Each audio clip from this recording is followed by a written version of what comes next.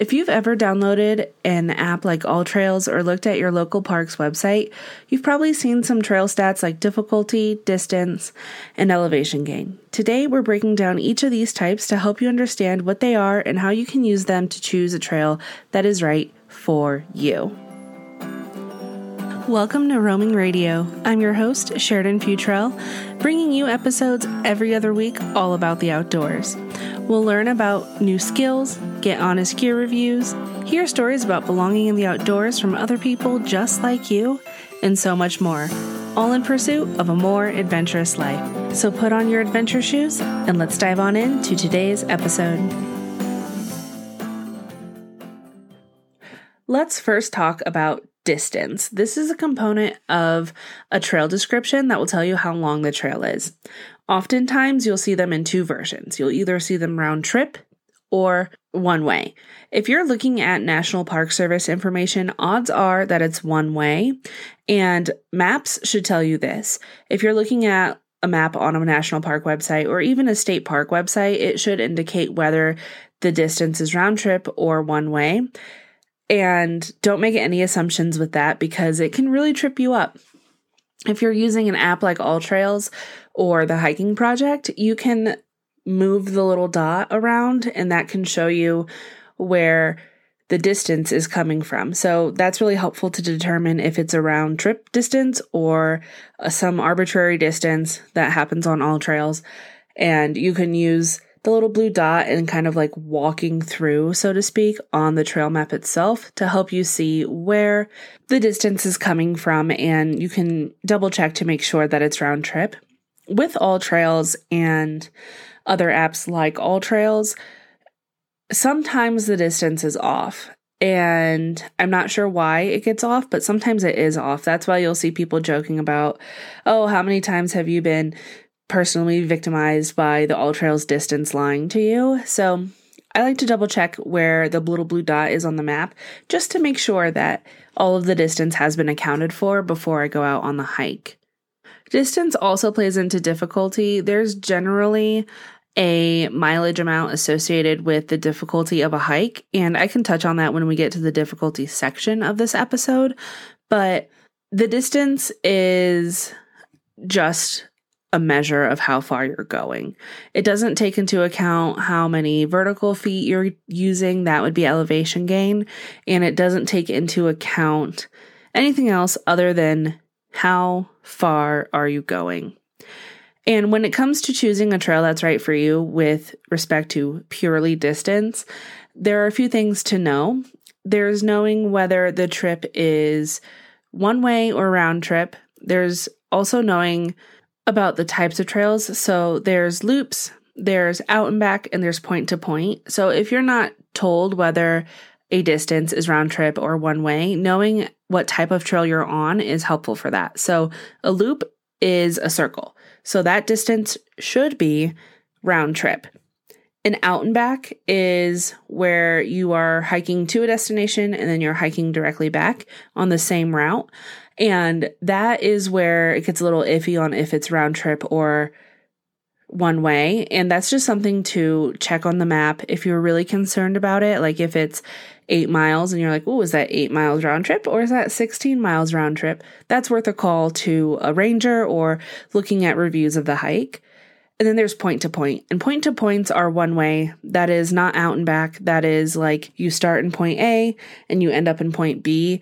So if you park at point A, you will not be returning to your car in a point-to-point trail. So that's just something to keep in mind when it comes to distance and a little shortcut on knowing for certain if the distance is round trip or not. And really, a loop is the only time you're going to know that it's genuinely round trip without looking up that information. The next set of information you'll see on a trail is elevation. So elevation will differ depending on what platform you're on. Some platforms calculate the gross vertical feet and some calculate the net. So what I mean by that is some platforms will say, oh, if you go up 1,000 feet, down 500 feet, and then up another 1,000 feet, you've gained 2,000 feet. Some will say, if you go up 1,000 feet, down 500 feet, up 1,000 feet, you've gained 1,500 feet. That's just because of how it's calculated. All trails only reports on the elevation gain, not loss. So if you're going up the 1,000, going down 500, then going up 300 feet, you're doing 1,300 feet of gain. Personally, this is my preferred way of understanding elevation gain because I want to know how much I'm going up, because up takes a lot of energy out of me. But that's just something to look at if you're concerned about the elevation gain. And whether an elevation gain is hard or not depends really on the distance traveled to get that gain. So for example, gaining 1,000 feet in a mile is a lot to do in a mile. Gaining 1,000 feet over the course of 4 miles is totally different. And that goes into part of what makes a trail easy or moderate or hard is how quickly you gain that elevation. Another way to quickly know if the elevation is really going to suck or not is understanding what it's graded for. So trails that are graded for pack animals tend to have switchbacks, and although it might be a lot of elevation in one go, you use switchbacks versus going straight up a hill or a mountain. If it's not graded for pack animals, like the Appalachian Trail or a lot of trails back east are not graded for animals, and there's just a lot of straight vertical movement. There's not a lot of switchbacks, which is a little bit more strenuous than switchbacks. So that's just something to keep in mind, and a fun little geographical difference between hiking in the western United States and the eastern United States. A note on distance and elevation gain. Generally, elevation is more strenuous than distance. When you're comparing like a mile with no elevation gain versus a mile with really any elevation gain, the elevation gain is going to make that mile harder. And that's something to know when you're looking at longer hikes and to keep in mind as you're selecting hikes. And that brings us to choosing a trail that's right for you with respect to elevation gain. The first thing is know what feels good for you, and that comes through trial and error. If you live in a flatter area, you probably don't have a lot of opportunity to get this, and that's okay. If you hike in areas where you do have the opportunity to experience different gains over different distances, that's just something to keep in mind when you're looking at longer trails or doing backpacking trips and things of that nature. Elevation gain also changes, and because of that, your altitude changes. If you are in a sea level area where it is relatively flat and your elevation gain is sub 1,000 feet, you might not notice the elevation as much as somebody who is gaining 1,000 feet or 2,000 feet between 8,000 feet in in altitude versus 10,000 feet in altitude. That's because the air is thinner the higher you go. And so gaining 1,000 feet at sea level levels is way different than gaining 1,000 feet when you are 10,000 feet above sea level. So if you're traveling or if you're hiking in a higher elevation area and you're like, oh, I normally can do 1,000 feet, no problem. But then you like plop yourself at high altitude and then you're like, oh, I'm struggling. There's a reason, and that's because of the altitude. You're also going to want to look at the elevation profile ahead of time when possible. If you're choosing a hike that's in like that gray area of what is fun for you when it comes to elevation gain, if you see an elevation profile, and that's like that map that's really jaggedy at the bottom of all trails. I know other hiking apps have something similar you can look at, but if you are looking at your elevation map and you're like, oh, this 1,000 feet of elevation gain is spread out over a bunch of little stretches of going up versus all at once, that's something that's useful to know for you. If you're climbing or hiking in areas like the Grand Canyon or Zion National Park or Bryce Canyon National Park, anything really with canyon in the name, I would look at the elevation profile for sure, because odds are is you have what's called a canyon climb. And that is where all of your elevation is gained basically at one time coming out of the canyon. And those can really suck if you do them at the height of summer or like the height of the heat for the day. So when you're looking at the elevation profile, just kind of be a little bit strategic on A, what feels good for you, B, when you're going to hit that climb and where you'll be as far as your energy goes when it's time to do that gain. And the last piece about elevation and how it impacts choosing a hike that's right for you, use trekking poles. Trekking poles are those sticks that people use when they're like walking, when you see like a graphic of a hiker and it's like a person with 2 sticks. Those are trekking poles. They're really helpful for not only the inclines to help you get a little bit more of like support as you're climbing, but they're also really great for those descents where you might want some more support for your knees. If you have knee injuries or ankle injuries, they're just really great. Like if you don't use them, you can just put them in your backpack and no harm, no foul. But having them when you need them versus not having them and be like, oh man, I really wish I had them. It's better just to carry them. Costco has some that are really decent for like $20. So this isn't a piece of gear that you have to spend hundreds of dollars on. You can if you want. They're ultimately sticks. So I wouldn't spend $100 on them, but they're a really nice thing to help you when it comes to the ups and downs of a hiking trail. Elevation and distance do play into the next part, and that is difficulty. Difficulty is shown as easy, moderate, or difficult, hard, strenuous, any of those synonyms. And sometimes different platforms do show a variation within those. So sometimes you'll have like an easy moderate or a moderately strenuous to kind of help fill in those gaps, because it is a range and it is a spectrum of difficulty when it comes to choosing a hike. So on apps like AllTrails or the Hiking Project, one thing to note is that the difficulty is relative to the area. So it's subjective based on what's around it. And what I mean by that is a hard hike in Illinois might be easy if you were to plop that same exact hike down in Colorado. And that's just because it is based around what's around it. So a hard hike in Illinois might be easy in Colorado, and an easy hike in Colorado might be a hard hike back in Illinois.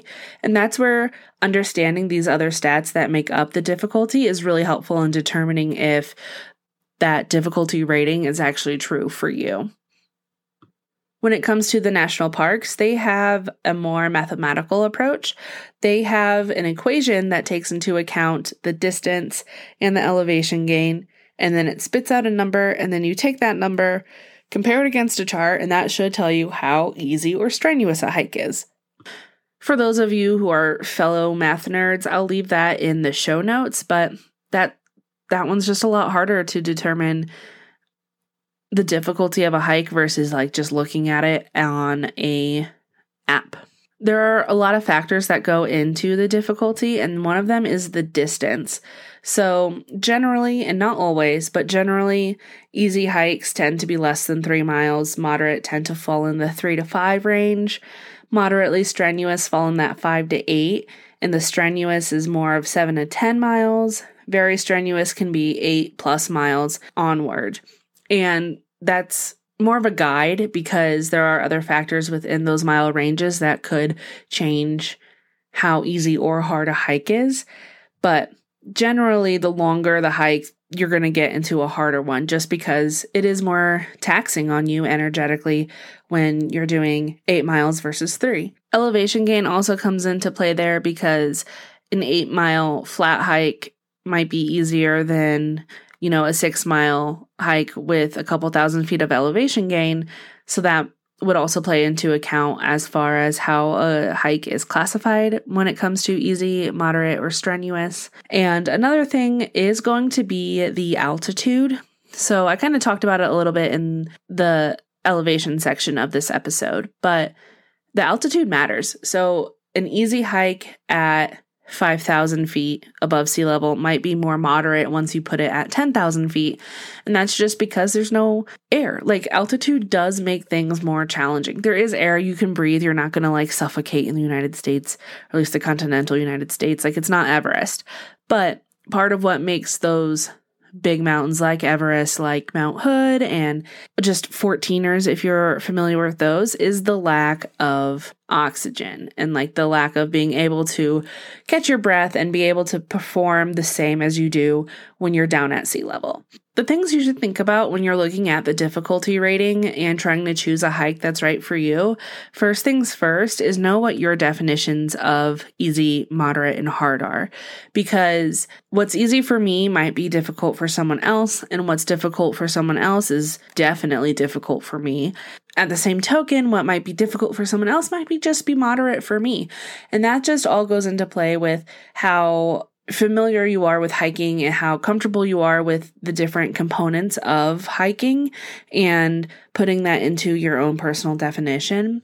A great way to find out the information that would help you decide if a hike is hard for you is the reviews that you would see on an app like AllTrails, or sometimes Google Maps has trail reviews. You can look there too. And even social media, because you could see pictures and actually fully understand what the geography looks like and the terrain looks like in a specific hike. You can also look at the map, especially one that is like a topographic map where it shows you like the elevation gain, or if you have the elevation profile available to you, that can help you understand if a hike is going to be on the easy side of hard or the hard side of hard for you, or things of that nature.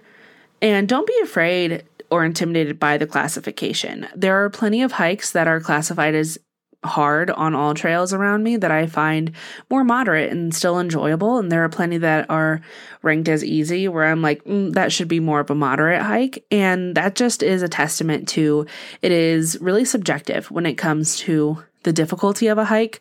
Granted, I know that there are like some standard hikes that just like are hard, and those are classified as such as hard. So especially in that easy and moderate range, there's a lot of variation in those. So don't be afraid if you're a beginner hiker to go for a moderate hike. If you look at the profile and you're like, oh, this is moderate because there's no shade, or this is moderate because all the elevation gains at one time, but I'm confident I can do that. So don't be afraid to try out these different hikes, even if you're starting out. Just make sure you're prepared.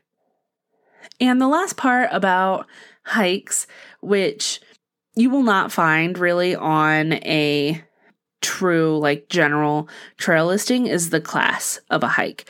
Most hikes you find on maps at state parks and national parks and AllTrails and things of that nature are class 1 hikes or class 2. So class 1 hikes are paths. You don't really need anything other than your 2 feet, some water to go on this hike.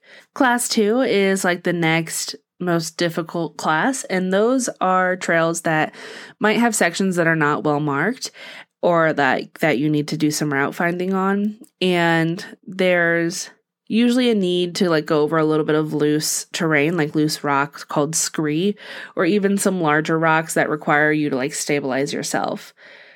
Class 3 will have sections with more rugged terrain where you need to use your hands to help you navigate, and you might end up seeing some steeper slopes on the sides of the trail.